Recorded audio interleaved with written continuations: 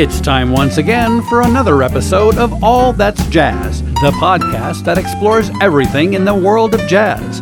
And here now is your host, Alan Scott. Hello and welcome to another episode of All That's Jazz. Today we have a very special guest. His name is Ken Shaphorst. He's a composer, performer, an educator, and chair of the Jazz Studies Department at the New England Conservatory in Boston. Ken, thanks for taking the time to speak with us today on All That's Jazz. Thanks for inviting me, Alan. I'd like to begin today, Ken, in talking a little bit about the New England Conservatory. It's obviously been around for a long time, I believe since 1867. Mm-hmm. Tell me a little bit about the NEC from its original scope and mission to where it's changed and evolved to what it is today. Well, that's a great question. I don't know if I can really do justice to the full history of the conservatory. It was initially devised as a school that would teach classical music. Early on, they developed a relationship with the Boston Symphony, which they continue to have till this day. Many of the Boston Symphony musicians were expected to be on the faculty. That was at one time almost a requirement. It was also a school where fairly early on they started teaching jazz. The department that I now teach in, which we now call Jazz Studies, started in 1969 when Gunther Schuller was the president. But even before that, they were teaching what they called popular music. And people like Freddie Cole, who just passed away, was a student there. And Phil Wilson, Cecil Taylor was a student in that department. So that was a significant part of the school. They didn't call it jazz at that time, but it was, for lack of a better word, it was something along those lines, certainly. So I guess my sense of the history from 1969 to the present is a little bit more clear. So maybe, I don't know how much you want me to get into it, but like I said, Gunther Schuller was the one who pushed it, and he hired a fellow named Carl Atkins as the first chair.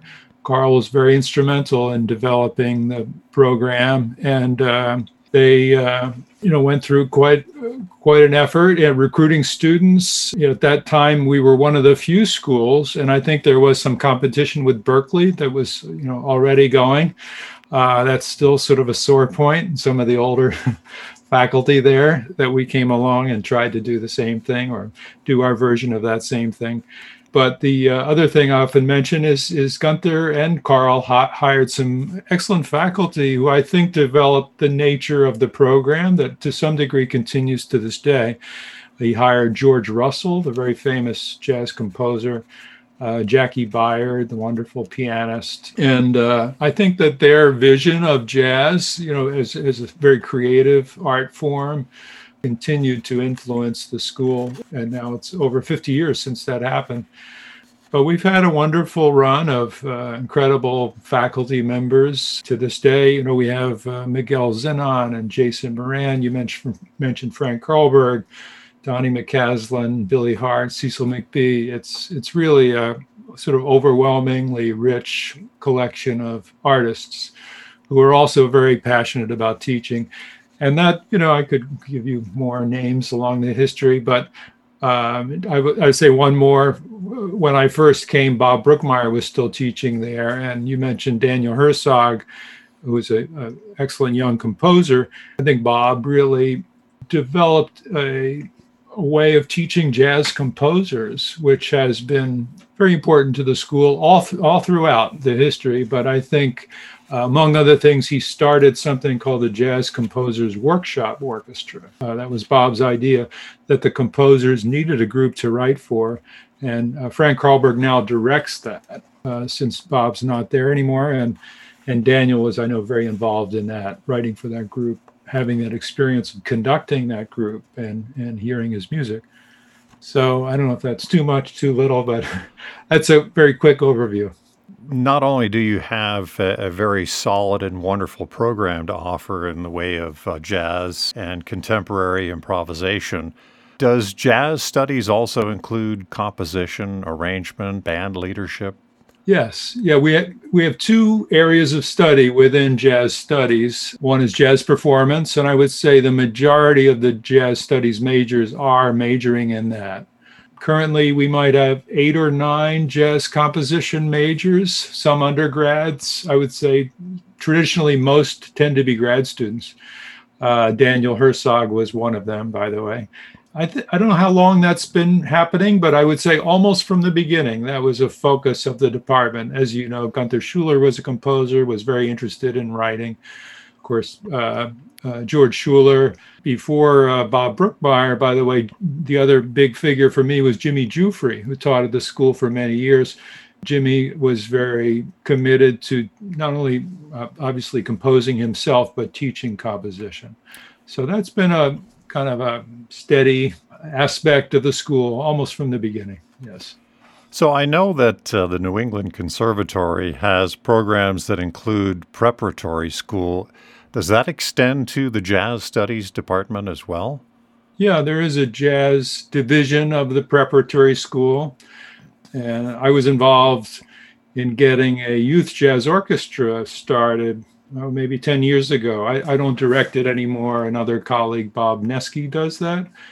But that's been a wonderful part of it. But the focus, like I would say, the college program is probably more on the small groups in the prep school. But there's an excellent faculty, some overlap between the college and the prep school, but it's maybe even a bigger and bigger part of the prep school as things move on.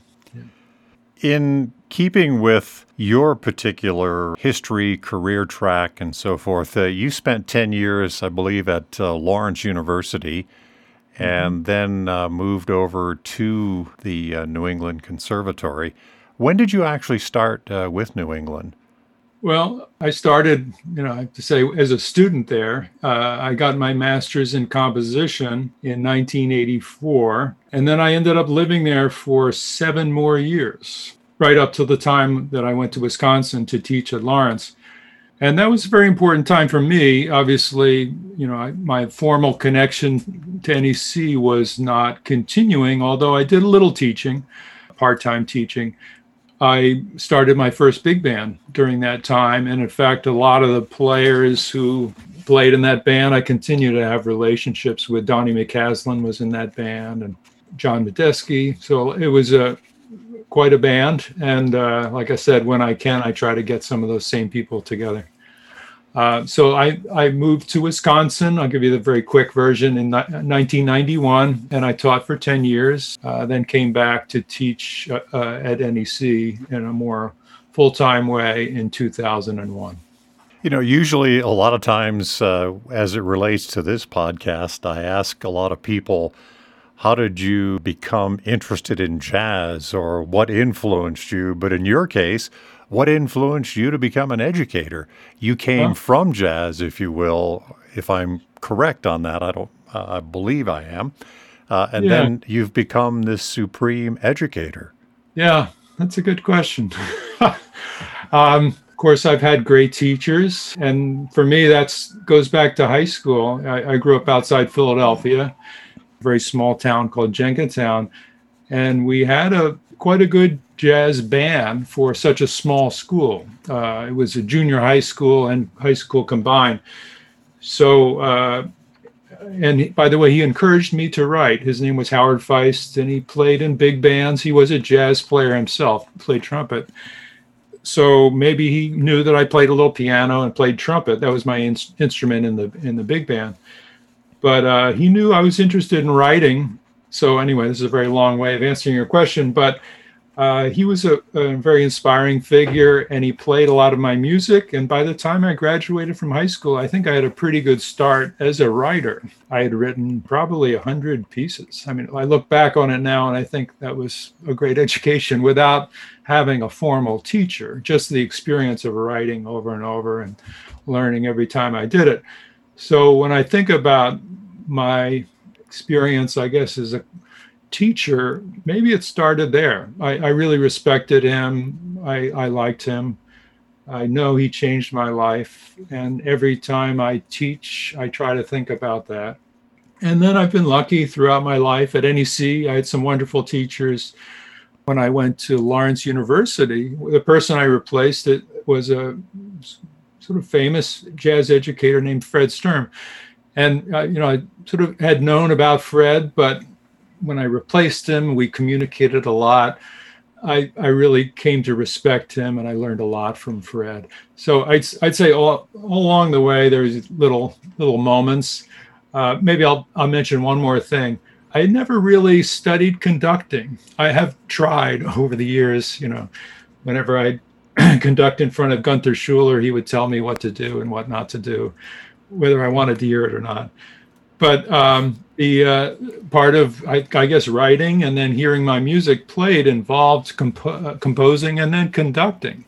So by the time I got my first teaching job at Lawrence, I had done a lot of conducting of my own music and was fairly comfortable with that setting, how to rehearse a band.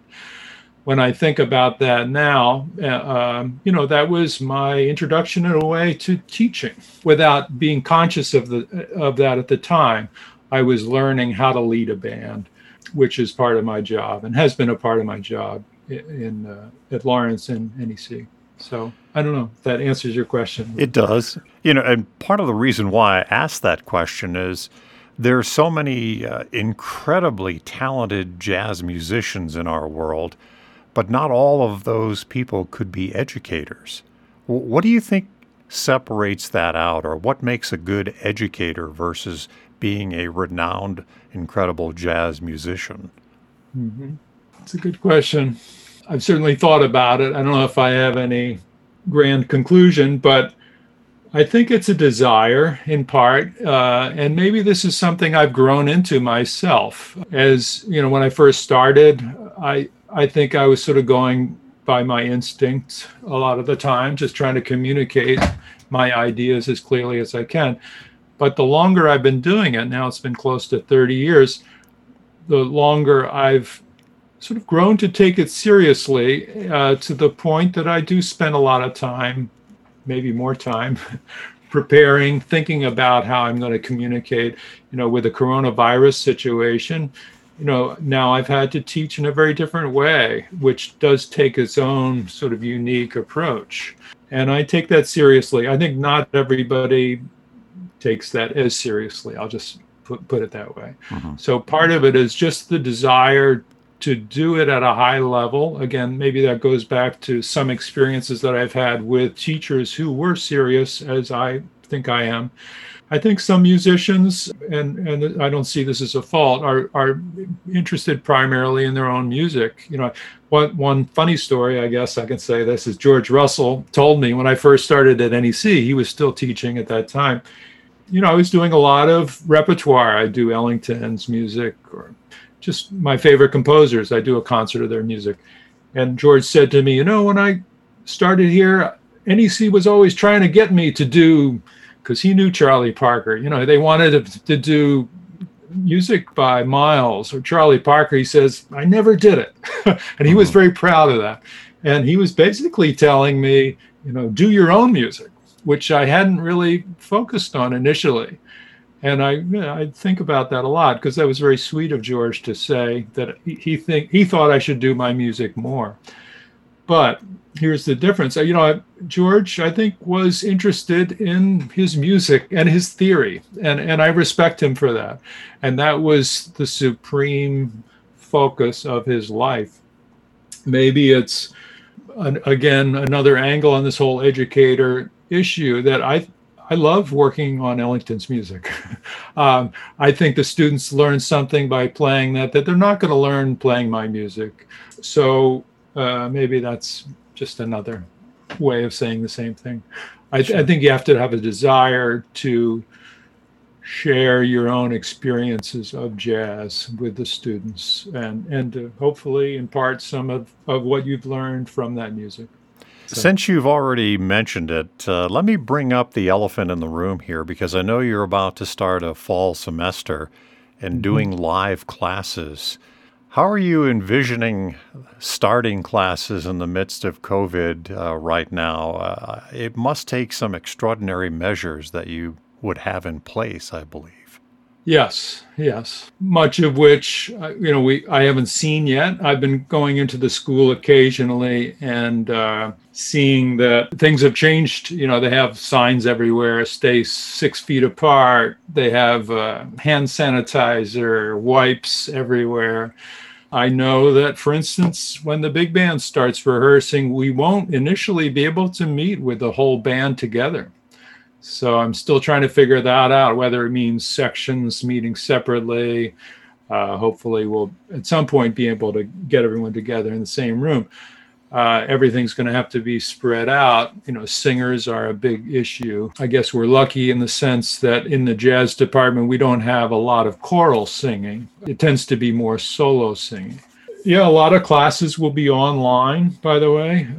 My classes at this point are scheduled to be taught in person, but I think a lot of the students will not actually be there in person with us. So I'm being asked to teach the students who are there in person, but at the same time, basically stream my class to students who could be in China, they could be in Europe, they could be anywhere, because some students are having trouble coming to the US. So it's going to be a challenge. I'm looking forward to it, partly because it's just been a long time since we've not been making music together. So I look forward to any opportunity. And I think the students are looking forward to that too. But it's a big question mark. I guess my fingers are crossed that everything will come together like we're planning for it to come together. I think Massachusetts is doing better than a lot of states in terms of keeping the numbers down. But as you probably know, parts of our country are not doing that well. And I'm nervous about what might grow out of that. So sure. And as you said, it's not only going to be challenging, but you need to be courageous as well in order to commit yourself to this. And also, to me, I would think it would be even harder when it comes to music studies as opposed to literature study or history or something like that, because unless you're actually in the room with somebody performing instrumentally or vocally, you're going to get a different sound, or it's just not going to be that same flavor. Yeah, everyone has to make their own decision, by the way, faculty members, students, and I'm fortunately in a situation where I'm giving our faculty and our students that opportunity. But I personally look forward to it, partly because I think that that's such an essential part of music education. It's hard for me to imagine how we can teach the music without some in-person experience. So much of jazz, as I'm sure you know, involves real-time sort of conversations. The drummer plays this and the soloist responds by playing this. I think in the best situation, if everyone has the best technology, some of that might be possible through cameras and, very good internet connections. But there's nothing that will ever replace being in the same room and playing together. Now, I think the way we're going to set up probably is with everyone, 6 feet apart. So already, our first rehearsal, I can tell you, will be in this much more spread out way. And I'll be very interested to see how that sounds. I've never set up that way, but I've seen pictures of it and I'm prepared for that. But even then, I think it will be better than, the alternative, which is everything online. By the way, I think there is a way to teach the music to a certain degree by doing things online. And I know many faculty members are doing that. But like I said, personally, I'm looking forward to working with whatever the students that do choose to come to campus. And I think many of them are really looking forward to it too. Well, Ken, it sounds like not only your department, but the school itself is set up for this and ready to take on the task. And that's good. And life needs to go on for all of us. So let me ask you about your faculty. What size is the faculty? And how do you choose or select who's going to be a part of that faculty, especially since you're the chair of the department? I think it's about 30 faculty members, and I would say maybe 10 are full-time, and we we have our own way of categorizing that. I think it's anyone who teaches consistently 10 hours a week or more is considered full-time, or what they call modified full-time.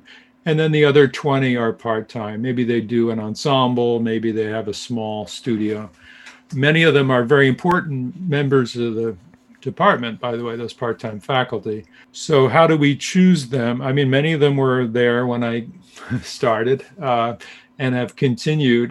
Jerry Bergonzi, I'm trying to think of some of the ones that you would know who have been there.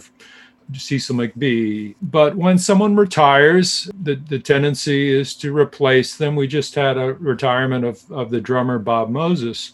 So we're actually very soon going to announce a replacement for him. And we do a search. It's like a lot of colleges where you put together a committee and you get applications, a lot of word of mouth telling your friends, hey, I think you should apply for this. Or in some cases, I reach out to people who I think would be good candidates. And then we make them jump through a lot of hoops. Sure. In this case, we had to have them teach virtually over Zoom, which is not ideal, but they all did it. I think we had a pretty good sense of what they could do. And then, it's a very difficult decision because I have to say, in my experience, there are many, many really qualified jazz musicians who do have experience as educators. I think this is more and more true in our world today. I would say early in the history of jazz, maybe that was less common.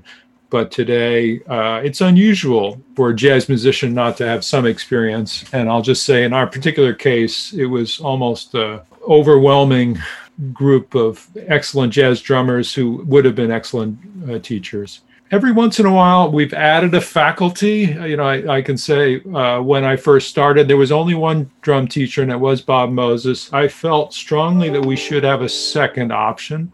And after talking to the students, some of this came from them, and we hired Billy Hart, who's been on the faculty for maybe 15 years now. So he's going to continue. But that's another wrinkle is, as we were looking at all these other drummers, one of the issues was, well, Billy is teaching what he does. What's a good complement to that?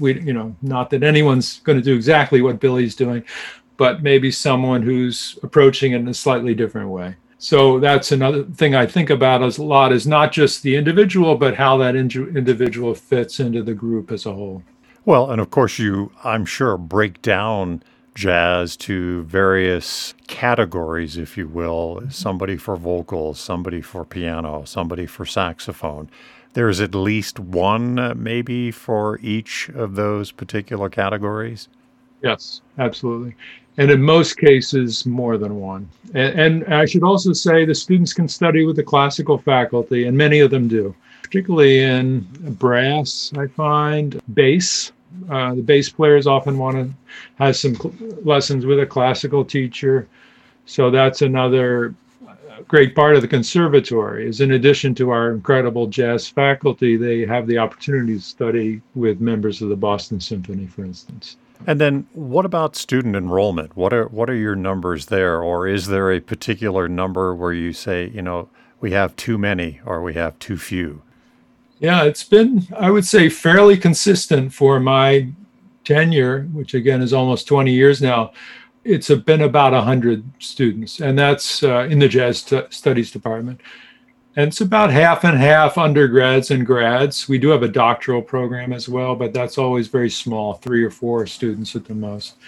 It may be a little smaller this fall, by the way. I'm starting to hear from students who are deferring for a semester for perhaps safety reasons. But I would say in general, it's been pretty consistent, 90s, maybe 110 or so.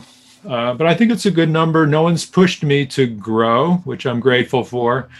The nice thing about that number, I feel like all the students get to know each other. They certainly get a lot of people on the same instrument. We might have, say, 12 pianists at a time.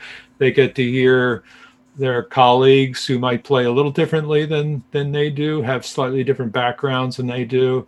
It's a pretty supportive group for the most part. So anyway, that's a number I'm fairly happy with.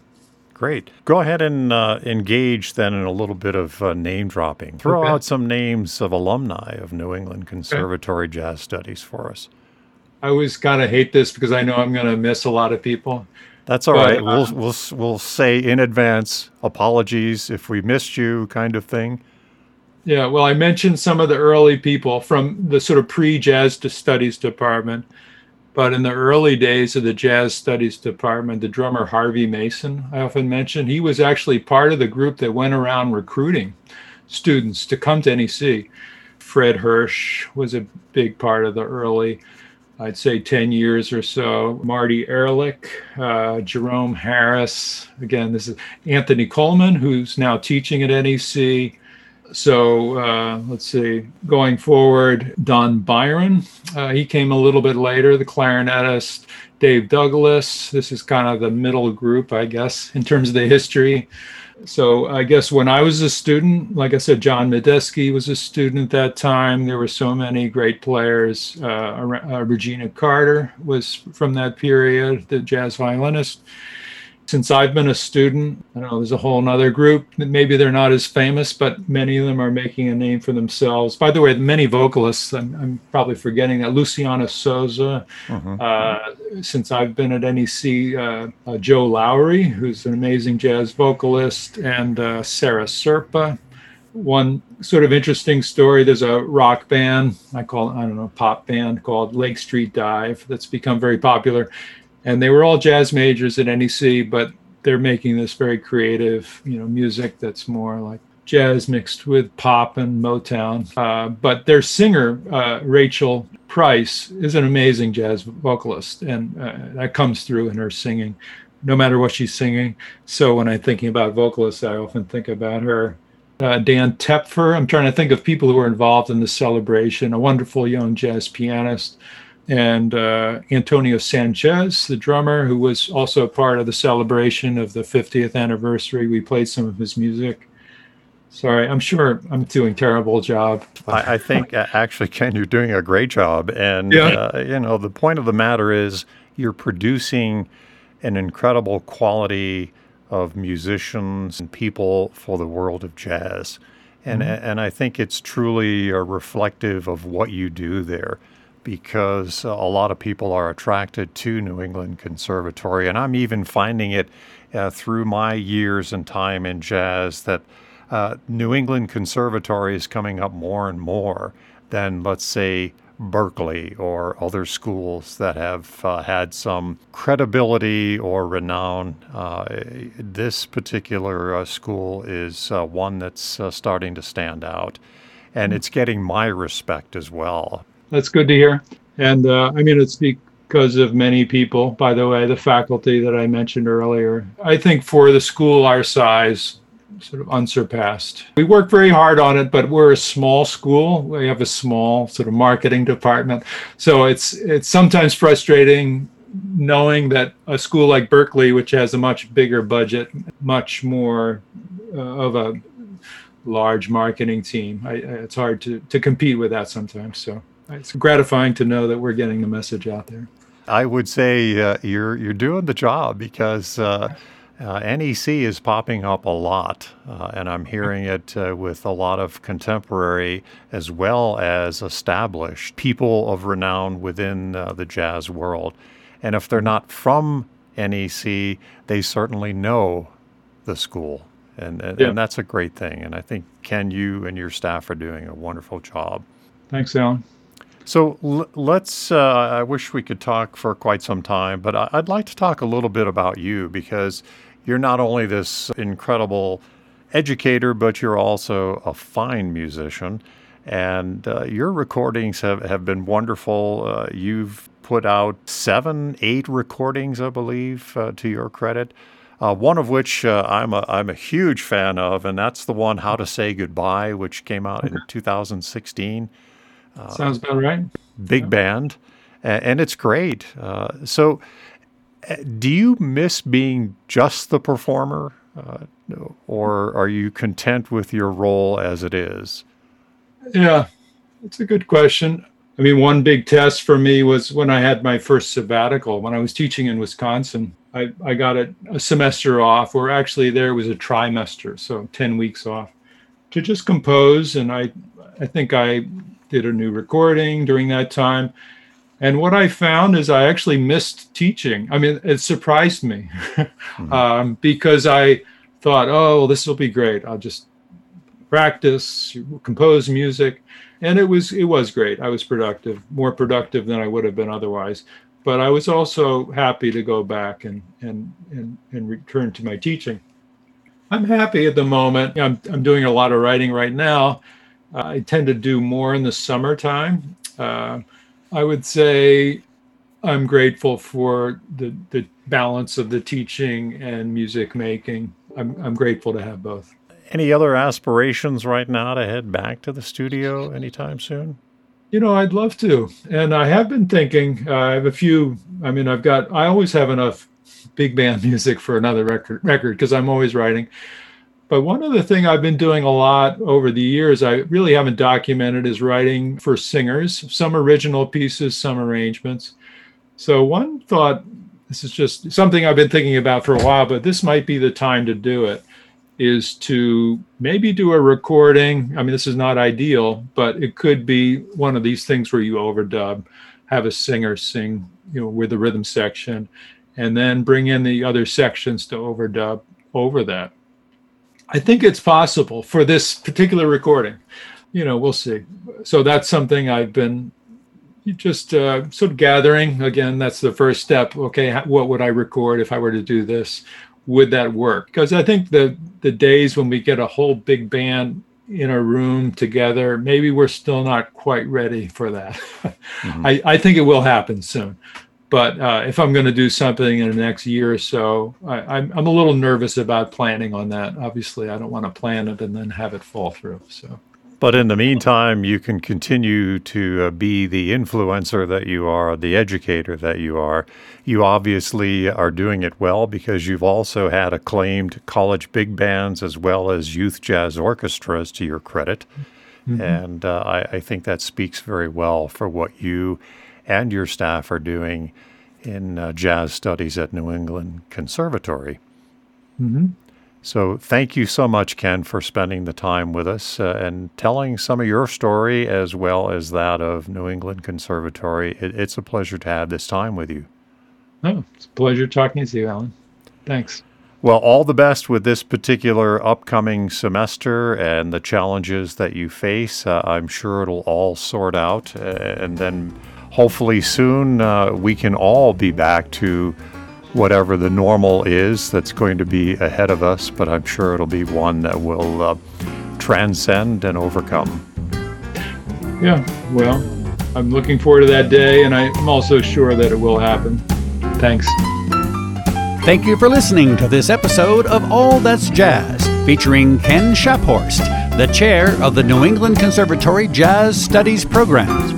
Our thanks to Ben Sidran for our theme song, Mr. P's Shuffle. Please join us for our next episode with multi-platinum selling music producer, songwriter, musician, and composer-arranger Jason Spicy G. Goldman. If you liked today's episode, please leave us a 5-star rating on the app you used to listen to us. We have new podcasts every Wednesday. Please subscribe for free. We are now heard on all top platforms, as well as on Facebook and our website, allthat'sjazz.net.